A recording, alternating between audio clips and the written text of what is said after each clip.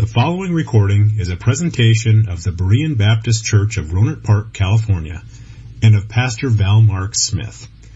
We are an independent Baptist congregation committed to the accurate presentation of the historical doctrines of the faith. We welcome your visit to our services anytime here in the Rohnert Park area. I'd like you to open your Bibles, if you would, to the Gospel of Matthew, chapter 25. And this morning we have reached the end of Jesus' sermon on the second coming that's called the Olivet Discourse. And this is the last great teaching section that we find in the Gospel of Matthew. And this was a sermon that was preached 2 days prior to the crucifixion. It was a private affair that Jesus had with his disciples. And in this sermon, he gave them information about his kingdom and how that it would come to the earth. And I think that it was very important that Jesus would cover this material in these 2 chapters because of what was going to happen next. In these next 2 chapters, we find that his enemies plotted against him. His good friend who loved him or lived with him and ate with him and fellowshipped with him betrayed him for a very measly sum of money. The other disciples that had previously declared their love for him and said that they were willing to die for him and even to go to the cross with him if necessary, those friends forsook him and fled. And then this one, the Lord Jesus Christ, who spoke of coming in power and in glory, was taken to trial. By his own countrymen, he was condemned, he was mocked, and he was cruelly beaten, and he was sent to the execution of a Roman cross. And none of that indicated that he could be a king. His disciples were doubtful. They didn't know when he had risen from the dead, and there were 2 of them that met him on the road to Emmaus, and not knowing who he was, they had a conversation with him in which they discussed the events of the crucifixion. And those disciples said to Jesus, "We thought that it should have been him. It should be he that would deliver us." They thought that he would be the Messiah, but no longer were they sure. And so those words, those statements were made as if there was no hope. And so I think it was very fitting that Christ should speak on the subject of the kingdom as he was nearing the cross.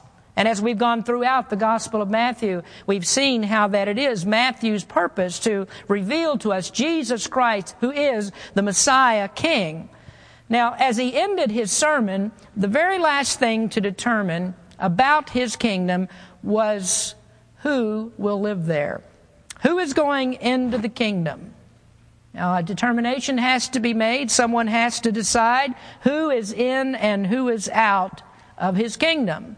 And this part of his sermon gives us the answer to that question. I'd like you to stand with me, please. We're going to read this last section, Matthew 25, verse number 31, the last section of this great sermon, the Olivet Discourse.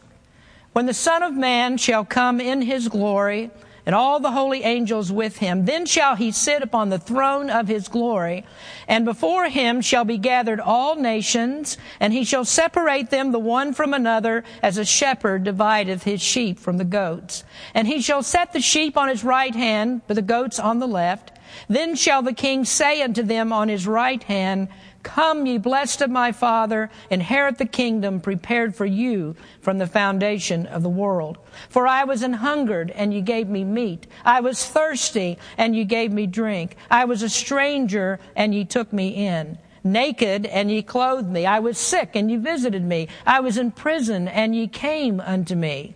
Then shall the righteous answer him, saying, Lord, when saw we thee an hungered and fed thee, or thirsty and gave thee drink? When saw we thee a stranger and took thee in, or naked and clothed thee? Or when saw we thee sick or in prison and came unto thee? And the king shall answer and say unto them, Verily I say unto you, inasmuch as ye have done it unto one of the least of these my brethren, ye have done it unto me. Then shall he say also unto them on the left hand, Depart from me, ye cursed, into everlasting fire, prepared for the devil and his angels. For I was an hungered, and ye gave me no meat. I was thirsty, and ye gave me no drink. I was a stranger, and ye took me not in. Naked, and ye clothed me not. Sick and in prison, and ye visited me not. Then shall they also answer him, saying, Lord, when saw we thee an hungered, or athirst, or a stranger, or naked, or sick, or in prison, and did not minister unto thee? Then shall he answer them, saying, Verily I say unto you, inasmuch as ye did it not to one of the least of these, ye did it not to me. And these shall go away into everlasting punishment, but the righteous unto life eternal. Father, we thank you for this time we've gathered together today. We thank you, Lord, for your precious blood by which we are saved. Open up our hearts to your gospel today. In Jesus' name we pray. Amen. You may be seated. Are you in or are you out? There's going to be a judgment that decides who is going to go into the kingdom of God. Now, in the context of the passage that we've read, the context of Matthew chapter 25, the judgment that is discussed here is a judgment that occurs just prior to the beginning of the millennial kingdom. Now, preceding the millennium, there's going to be 7 years of tribulation, and during that time, there will be many people, especially Jews, that will come to understand, they'll recognize that Jesus truly is the Messiah, and they'll come to faith in Him. Millions of those people are going to be martyred because of their belief in Christ. They're victims of the Antichrist who will seek to destroy them and prevent redeemed Israel from receiving the centuries-old promise that God has given that there would be a physical kingdom on the earth for His people. The Antichrist, of course, is the puppet of Satan. It's always been his desire that he would defeat God and to prevent this promised kingdom from happening.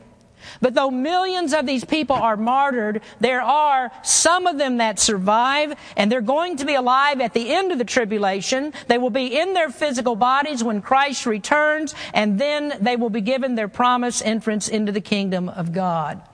But on the other hand, in the tribulation, there are going to be millions of lost people, and billions of them are going to be killed. Some of them are going to survive that time. Billions of them are going to be killed. And so we end up with two types of survivors that come out of the tribulation period. We have those that are saved and those that are lost. And Jesus refers to one group, those that are saved, as the sheep. And He refers to the other group, those that are lost, as the goats. And those are the two groups that are going to appear at this judgment. Now, what I'd like to do today is to expand upon the application of this passage, and that's because the criteria that's used here for judgment is the same that we have in all righteous judgments that God performs. The ones that get into the millennial kingdom go through the same type of judgment that you and I go through today as believers in Jesus Christ, the same thing that Christians experience when they die. And likewise, the lost, when they die, they're going to be judged on the very same principles that we find here in this chapter about those who come out of the tribulation period and stand before God in judgment. Now, we know that when some people die, they go to heaven, and when some people die, they go to hell, and all of us are judged on the very same principles, the principles of righteousness, and that's what determines which group that you're in, whether you're going into the kingdom of God or whether you are headed for hell. And you see, most people actually believe that they are on their way to heaven. There are very few people that admit that they're lost, and they've already judged themselves worthy that they're going to be in the kingdom of God, go into the glories of heaven. And there are even people that are in church that have always thought this. They've always thought that they're on the way there when they actually aren't. And the problem that we have here is that we're not the judge. We're not the ones that decide whether we go in or out. It's God who decides. He's the one who judges, and He always judges according to the principles of His infallible Word. Now, let me point out a few things before we get to our outline and the main part of the message. First of all is that there is no one who is born a believer in Jesus Christ. Now, I have heard even Christians that will say this, or people who think that they're Christians, they will say, I have always been a Christian. I've always believed in God. I've always believed in prayer. I've always been a believer in God. And I can tell you this, that you have not always been a Christian. And if you think so, there's a huge flaw that's in your understanding, because it's impossible according to the Bible. Unless you have been born again by the blood of Jesus Christ, and unless you have realized that you're lost and you're unworthy, unless you have repented of your sins and trusted Jesus Christ alone to save you from them, you're headed to hell no matter how sincerely you think that you aren't. And this passage will help you to see that there is more to salvation than saying that you believe in God. Then secondly, you need to see who the judge is. The judge is Jesus Christ. He's the one that judges on principles of righteousness. He judges according to the holy laws of God. And you're not judged according to what you think is right. You're judged by what God says is right. And I can also tell you this, that what most people think is right is not what God says is right. It's not right in the eyes of God. And then thirdly, if I failed to point this out in previous messages, this is another of the many instances where we have a declaration of the deity of Jesus Christ. I think what we should have done maybe was to keep a running total of all of these instances, because if we did that, we'd have quite a list by now that shows us the many different ways that the Bible tells us that Jesus is Jehovah God. In this passage, he calls himself the Son of Man. And that's an Old Testament prophecy for the prophetic name of God. It's a direct reference out of Daniel 7, verse number 13, which is a prophecy of the return of the Messiah in glory. And when Jesus says that he will sit on the throne of glory, there he declares himself to be the Almighty Jehovah God. And then fourthly, I would point out the love of Jesus Christ in this passage. In verse number 41, he said, "Then shall he say also unto them on the left hand, Depart from me, ye cursed, into everlasting fire, prepared for the devil and his angels." And you might very well ask, how does that show the love of Christ? Well, it shows because here he's warning us. There's a great necessity to tell people about judgment, because if you love them, you want them to turn from their evil. You want them to come to Christ. You want to warn them to change, because if they don't, they're going to face the awful consequences of sin, which is eternal death and the fires of hell. And so in this sermon, Jesus showed his love. Over and over again, he warned about his return. He told people to be ready. He said, take care of this business now. Do something now before it's too late. He warned in the parable of the virgins that the door to the kingdom is going to be shut to unbelievers, and that door is never going to be opened. He warned that outside there is darkness, that there is weeping and there's gnashing of teeth. And he says here that hell is prepared for the devil and his angels. And that means that Christ did not create hell for the purpose of sending people there, but he created man for fellowship with God. And the reason that people go to hell is because of their own stubbornness and their rebellion. And then let me say this as well, that a preacher that doesn't warn people about these very things, as Jesus did, does not love the people. If a preacher won't tell you about hell, and if he won't tell you about judgment because he says, oh, people already feel too bad about things, so I don't want to make things worse for them, that's a preacher that has no clue what it's going to be like for an unbeliever. And I suspect that he has no clue what it's going to be like for him either. Because the Bible says the one who stands in this pulpit, the one who proclaims the Word of God, had better be telling the truth. He'd better be telling people the truth, because he's going to receive the greater condemnation. Now, Jesus loved people, and that's why he warned them. And his last point in this great sermon on the second coming is about judgment. And he's telling people how you can avoid this awful thing of the judgment of God. Now, that's a long introduction, so we better get going here if we're going to make it in time for the evening service. Now, number one then today, what we want to talk about is the signs of salvation. Signs of salvation. How do you know that you are really saved? Now, in the past few weeks, I've been paid two of the highest compliments I think that I've ever received. I know that I don't deserve to be complimented, but it's nice to be appreciated. One person said that I pay strict attention to details. There was another person that said I'm very precise about doctrine. And so I'll just combine those two things because the details that I'm actually very concerned about are the details of doctrine. I think that it's very important that we know the Bible. I think it's very important that we understand what Scripture teaches, that not only do we see what it says, but we know what it says and we know why we believe what we believe. I think it's very important that we know that. What I'm disgusted with, what I hate, is this lukewarm Christianity that says that all churches are the same. It doesn't matter where you go. It doesn't make any difference at all. If that's what you think, if you like mindless Christianity, then Berean Baptist Church is not for you.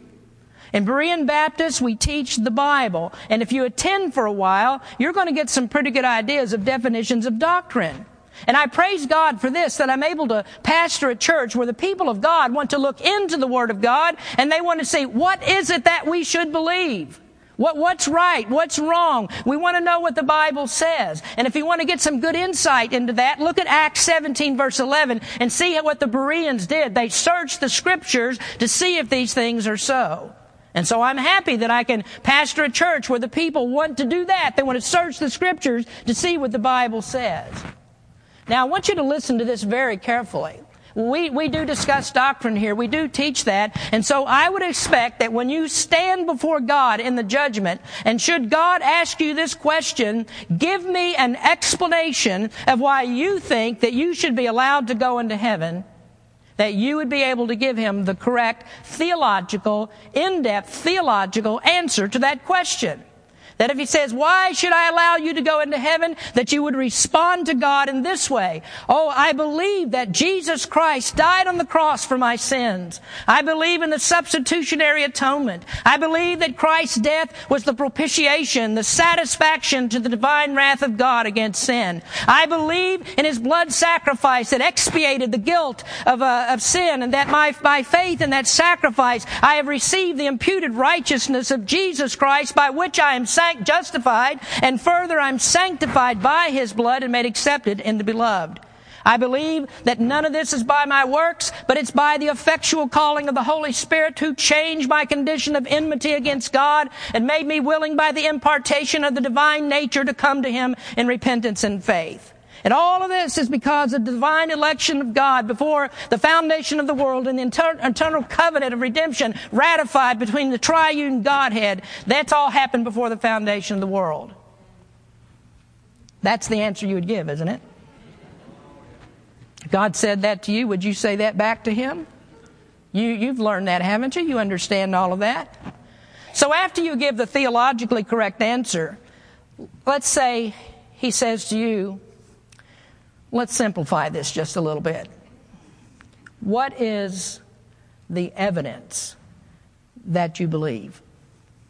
And I hope there's not a big gulp and people say, I didn't think you were going to ask that.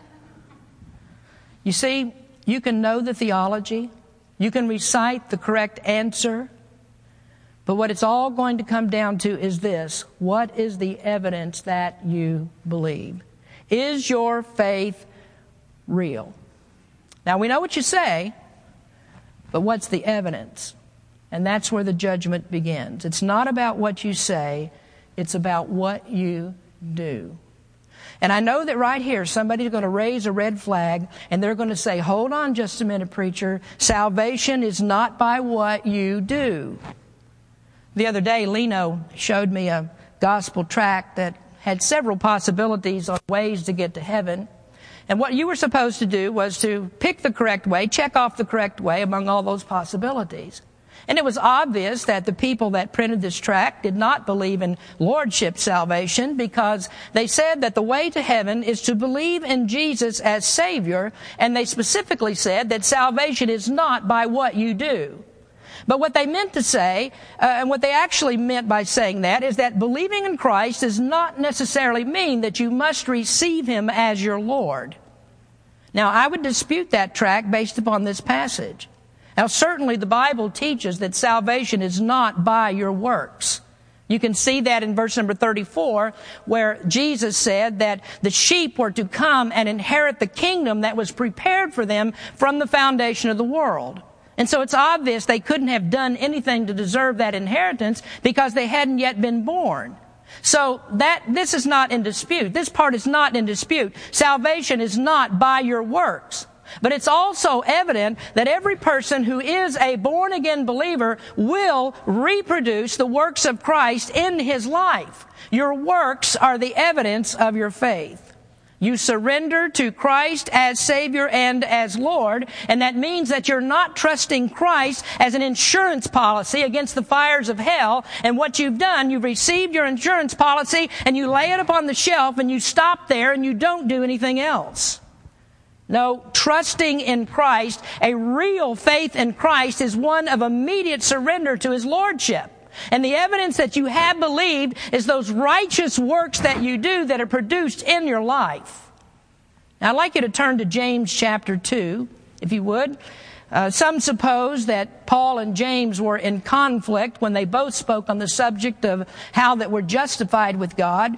Paul says that it's not by works. James said it is by works. And that seems to be a huge conflict until you understand that Paul speaks of justification by faith and James is speaking of the evidence of justification by faith. And so, in other words, James looks at faith on a different level. What kind of faith is it that justifies? And he explains the same thing that Jesus is talking about in Matthew chapter 25 in this great passage as he discusses how do we identify saving faith. And this is what he says, beginning in verse 14. What doth it profit, my brethren, though a man say he hath faith and have not works? Can faith save him? Or literally that means, can that kind of faith save him? If a brother or sister be naked and destitute of daily food, and one of you say unto them, depart in peace, be ye warmed and filled, notwithstanding you give them not those things which are needful to the body, what doth it profit? Even so faith, if it have not works, is dead, being alone. Yea, a man may say, thou hast faith, and I have works. Show me thy faith without thy works, and I will show thee my faith by my works. Thou believest that there is one God, thou doest well. The devils also believe and tremble. But wilt thou know, O vain man, that faith without works is dead? The kind of faith that actually justifies is the kind of faith that produces evidence. Now, what you can do is you can plug Jesus' teachings in verses 34 through 40 of Matthew 25 into James chapter 2, verses 15 through 17. You understand what I'm saying? Take what Jesus said in Matthew 24 and plug it in to what James says in James 2, verses 15 to 17. Let's read James again. If a brother or sister be naked and destitute of daily food, and one of you say unto them, depart in peace, be ye warmed and filled, notwithstanding you give them not those things which are needful to the body, what doth it profit? Even so faith, if it have not works, is dead, being alone. Now, isn't that what Jesus just said?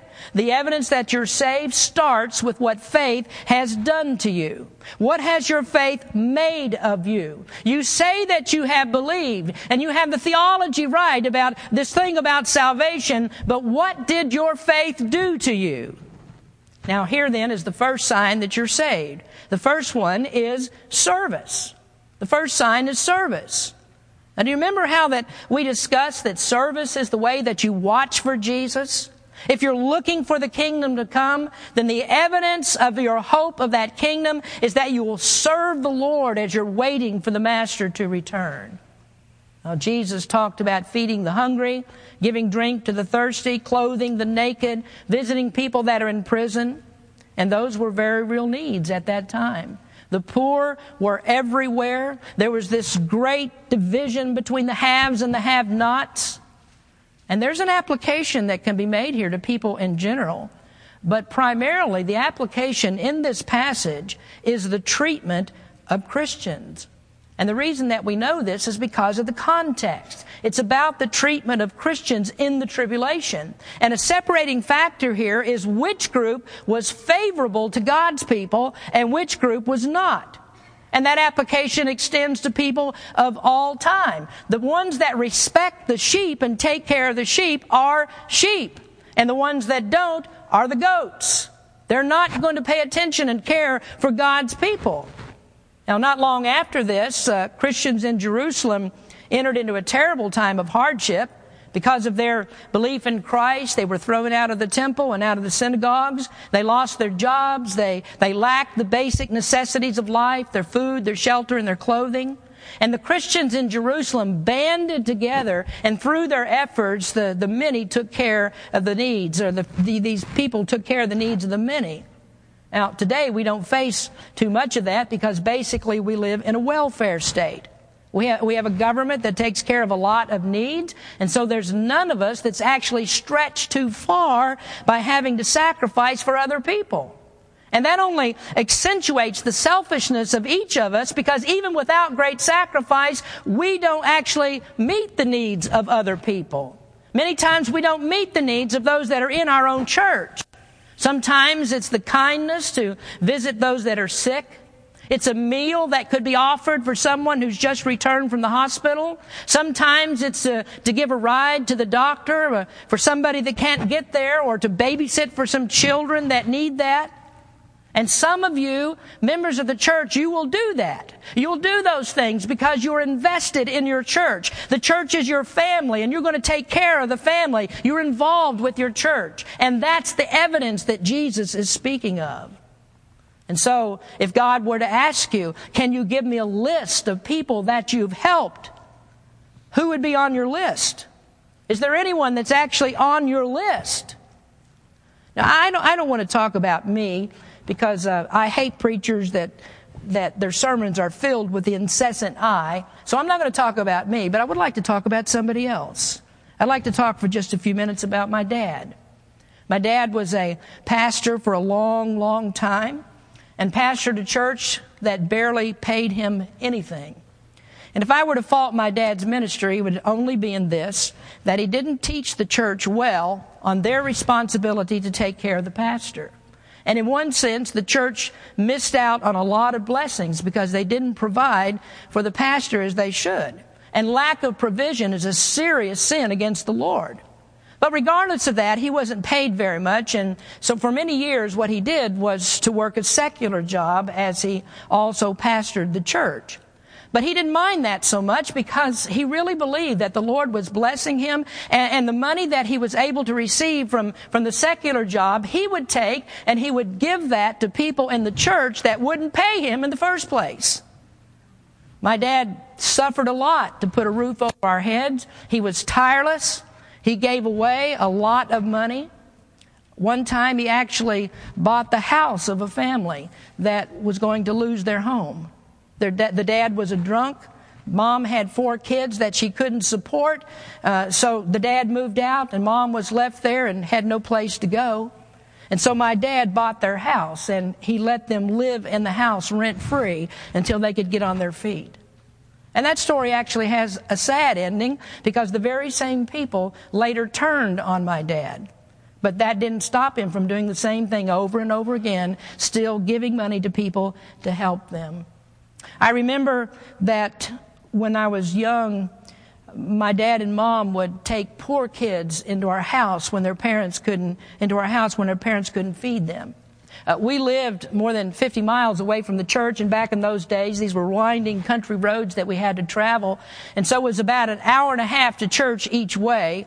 And I can remember this one particular time that there were some very, very poor people in the church, and the kids were starving, and the kids were, it was just a really bad situation. So we took those kids and put them into the car, and they stunk so bad that in the middle of the winter in Kentucky, we had to roll the windows down and drive for that 50 miles for an hour and a half in the cold just so we could stand to be in the car with them.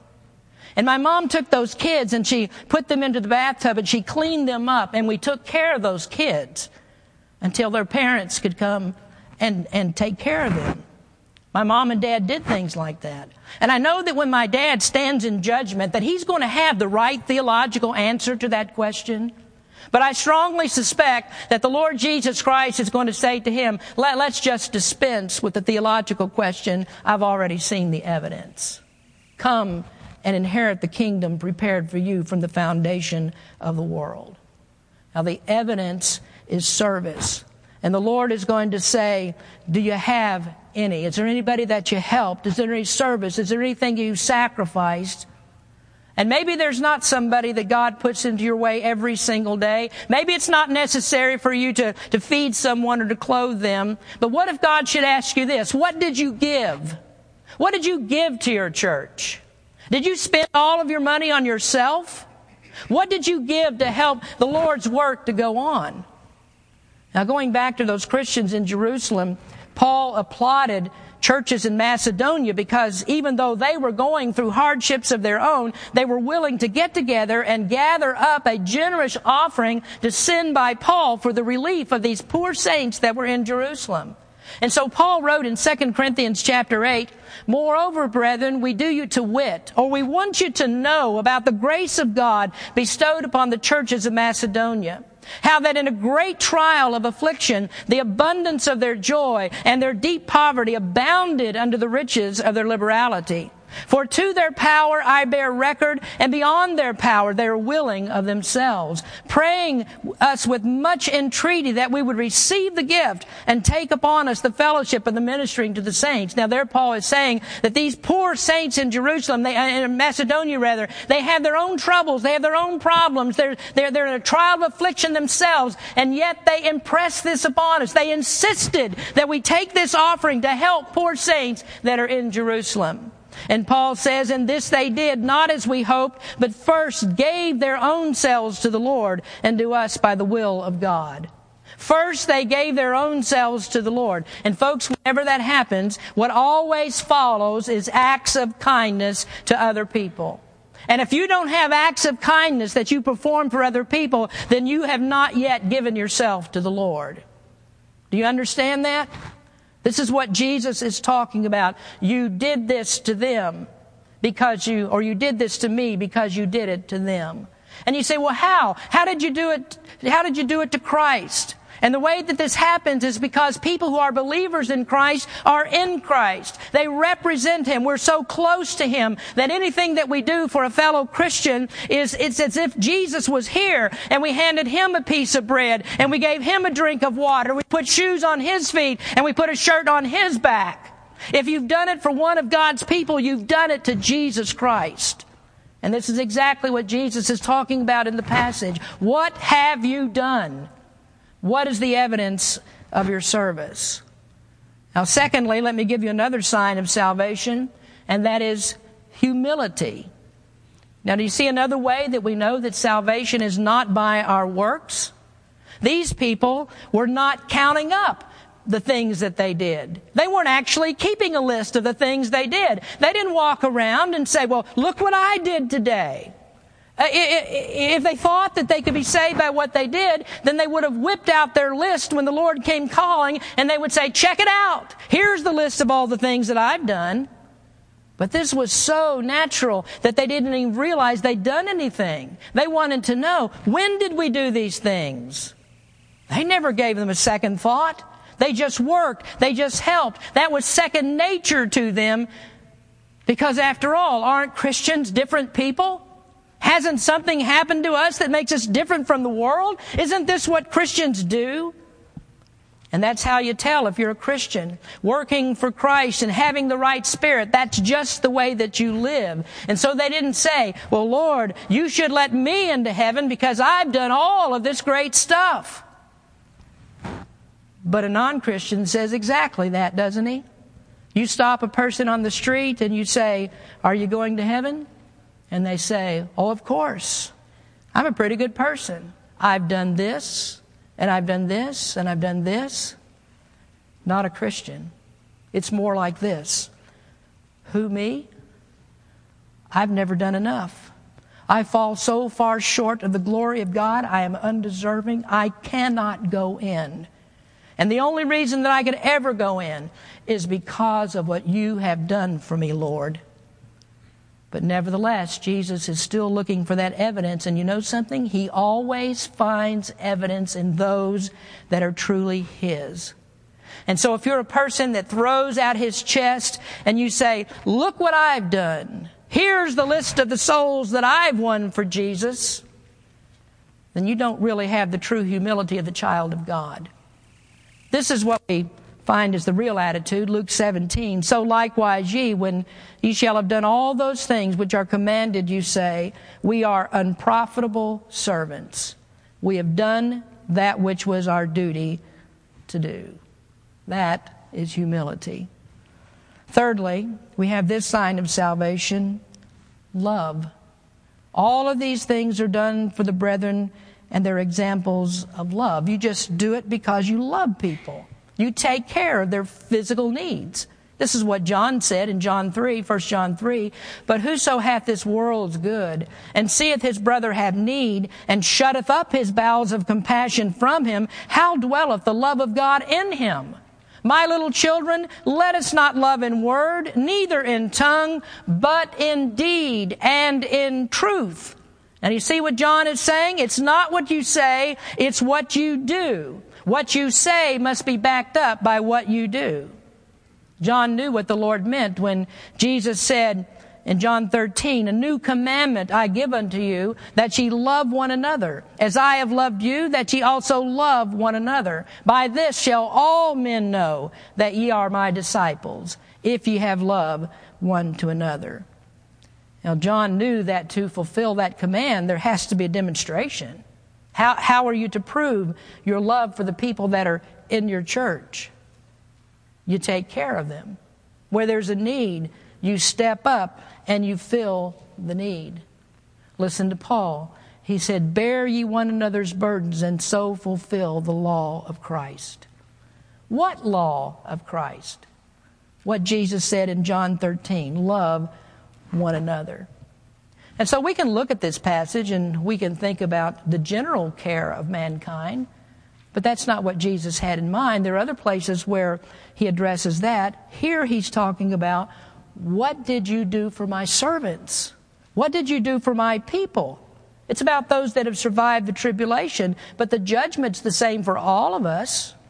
And you need to remember that. When you're mean and you're cruel and you're spiteful to those that are in your church, no matter what they've done to you, then you don't show signs of salvation. Christ might well say to you, depart from me into the fires prepared for the devil and his angels. And how do I say that? I say it because we have to consider what Christ did. He loved us when we were his enemies. He loved us and died for us when we hated him. He saved us when we were in disobedience. And so what right do we have to mistreat those for whom Christ died, no matter what they've done to us? We're never going to reach the level of what was done to Christ. So how could we harm our brother? How could we hate our brother? How could we ignore our brother? How could we talk against our brother, gossip against our brother, say, I don't want to have anything to do with you, split up on different sides of the auditorium? How do we do that? You can't if you're a true Christian. You can't if you love Christ. Because when you do that to someone he's died for, someone he's saved, then you've done that to him. And you need to remember that. So these are real signs of salvation. Christ might well ask you, what do you know? I know that he's going to ask, what did you do? Now let's go on. You just need to stick with me just a little bit longer because there's another side to this. And number 2 is the separation of sinners. And don't worry, it's not going to take as long as the first part. Remember what I said before. You can recognize the signs of someone who knows Christ, and you can recognize the signs of someone who doesn't know Christ. You just flip things around. No service, no humility, no love. And when those are absent, those people are going to be absent from the kingdom of God. Now, there are a lot of people that say, oh, I decided for Christ. I decided that I would become a Christian. They got convicted at a revival. They heard a sermon in the church. They got scared about going to hell. And so they went forward and they said, I need Jesus to keep me out of hell. But that was it. There wasn't anything else. They made a decision, but there wasn't anything else that went along with that. There was no lordship of Christ. They may have got the Savior as their get out of jail free card. And the preacher says to them, well, that's okay. That's good enough. You've made your decision so you can enter the kingdom that's prepared for you. And by the way, most of them that teach those kinds of things don't even actually believe that there was a kingdom prepared for prepared people from the foundation of the world. They don't actually even believe that. But do you know the problem with this? The preacher's not the judge.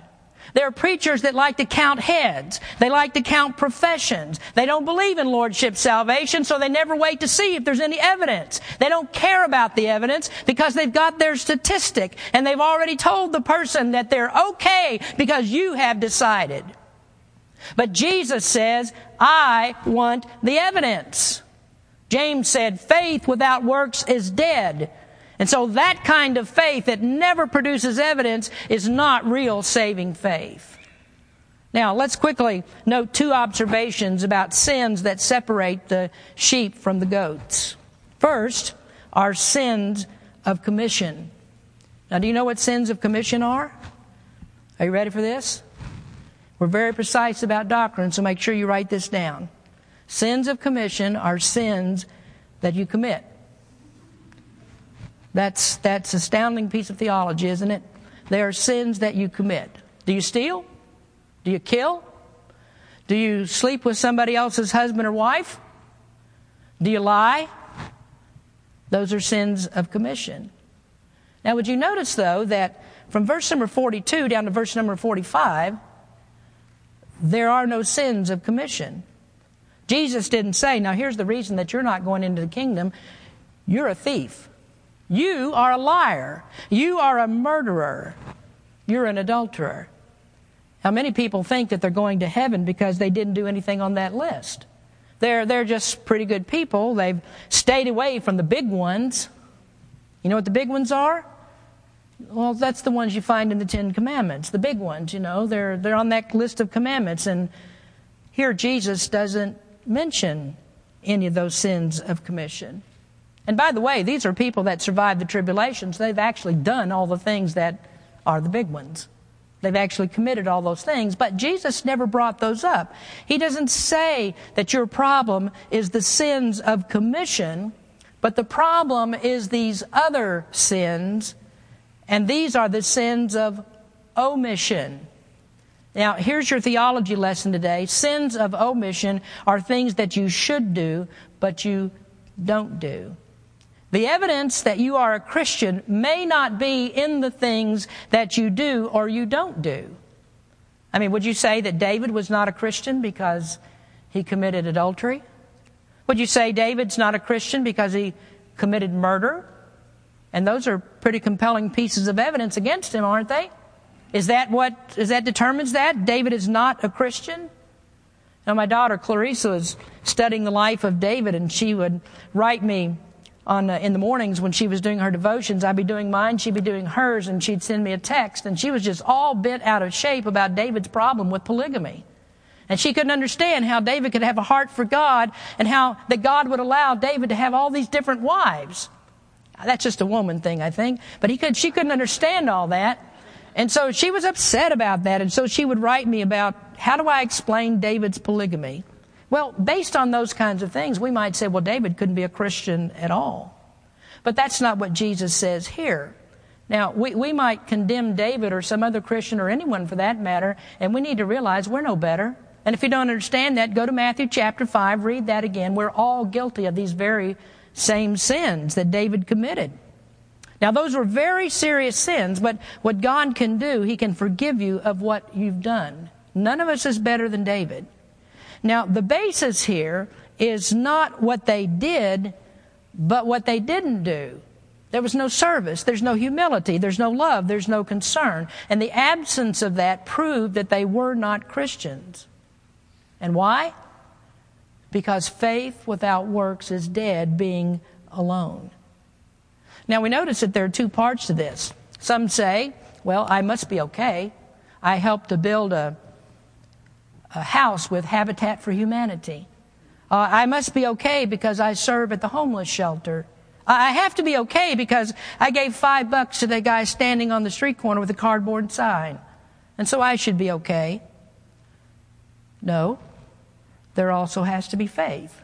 Faith has to be in the Lord Jesus Christ as Lord and Savior. Faith in Him is the reason that you do these things, and your works are the evidence of that faith. And if that faith is not there, it doesn't make any difference how many things that you do. You're not a child of God. None of it amounts to anything. So this leaves us one more question. What is the biggest sin of omission? What is the worst sin? Now, if you're in the fundamentals class, don't say it out loud, because a few weeks ago I talked about this very same subject and I let the cat out of the bag.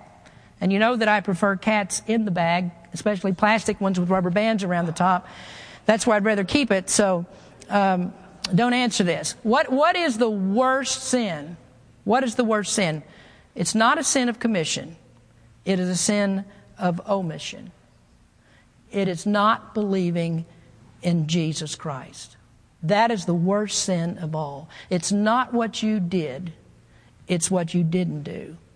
And so you see, you really do have to know the answer to the theological question. You do have to know who Jesus is.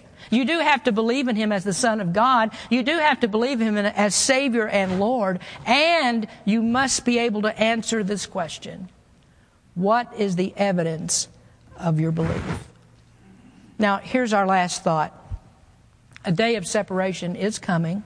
Verse number 34 says that believers are going to go into the kingdom prepared by the Father from the foundation of the world. They're blessed forever. Verse number 41 says that the other group, the sinners, the goats, they're going to go into everlasting fire. They're going to join their father, the devil, and his demons. And in verse number 46, Jesus states that separation once again. He says, and these shall go away into everlasting punishment, but the righteous into life eternal. Are you having a hard time making up your mind which of those groups you want to be in? Well, just listen for just a minute. Just do nothing. Just don't do anything. And that'll put you into the first group of Matthew 25:46. Just don't do anything. Now, the Lordship Salvation will hear me say that. People that are against that, they'll hear me say that, and they'll say, but that isn't what Jesus said. That isn't what Jesus said. Well, Jesus said, you do nothing, you did nothing, so depart into hell. I'm just following what He says. You didn't do anything. You didn't do all these things, so depart into hell. Now, if you want to get into the second group of verse 46, you have to do something. And I'm not talking about working for your salvation. I'm talking about believing in Jesus Christ. Place your faith in Him as Lord and Savior, and then you really will do something. You will serve Him. You will be humble. You'll love your neighbor as yourself. All the evidence of what it really is to be a Christian is going to be there if you are a true believer. If you have the kind of saving faith that James talks about in James 2, if you have that, there will be evidence. If there is no evidence, then you better get on your knees today and you better stop praying, who's on my list? What did I do? How can I show that I'm actually a Christian? If God asks me that question, what did you do? Can you give me the evidence? Are you going to have anything to present to Him at all? And if you don't, you might have the right theological answer. But if you don't have the evidence that you believed, you're not going into the kingdom of God. So you have to back up what you say. What do you know? What do you say? It has to be backed up by what you do. That shows the evidence that faith has stuck in your heart and has actually done something to you. Think about that today. You're a Christian. You say you're a Christian. Sitting in this group, you say, I've been a Christian for a long, long time. But you're sitting there without anything on that list that says, I've helped somebody. I've done something. I've showed the works of Jesus Christ in my life. You need that if you're going to heaven. Let's pray. Father, we thank You for Your word, and we thank You for the love of Jesus Christ, the warnings that He's given us in this passage that we must turn from our unbelief. We must receive You as Savior and Lord. And Lord, we know this, that when this has happened, when we truly have believed, that evidence will come shining forth.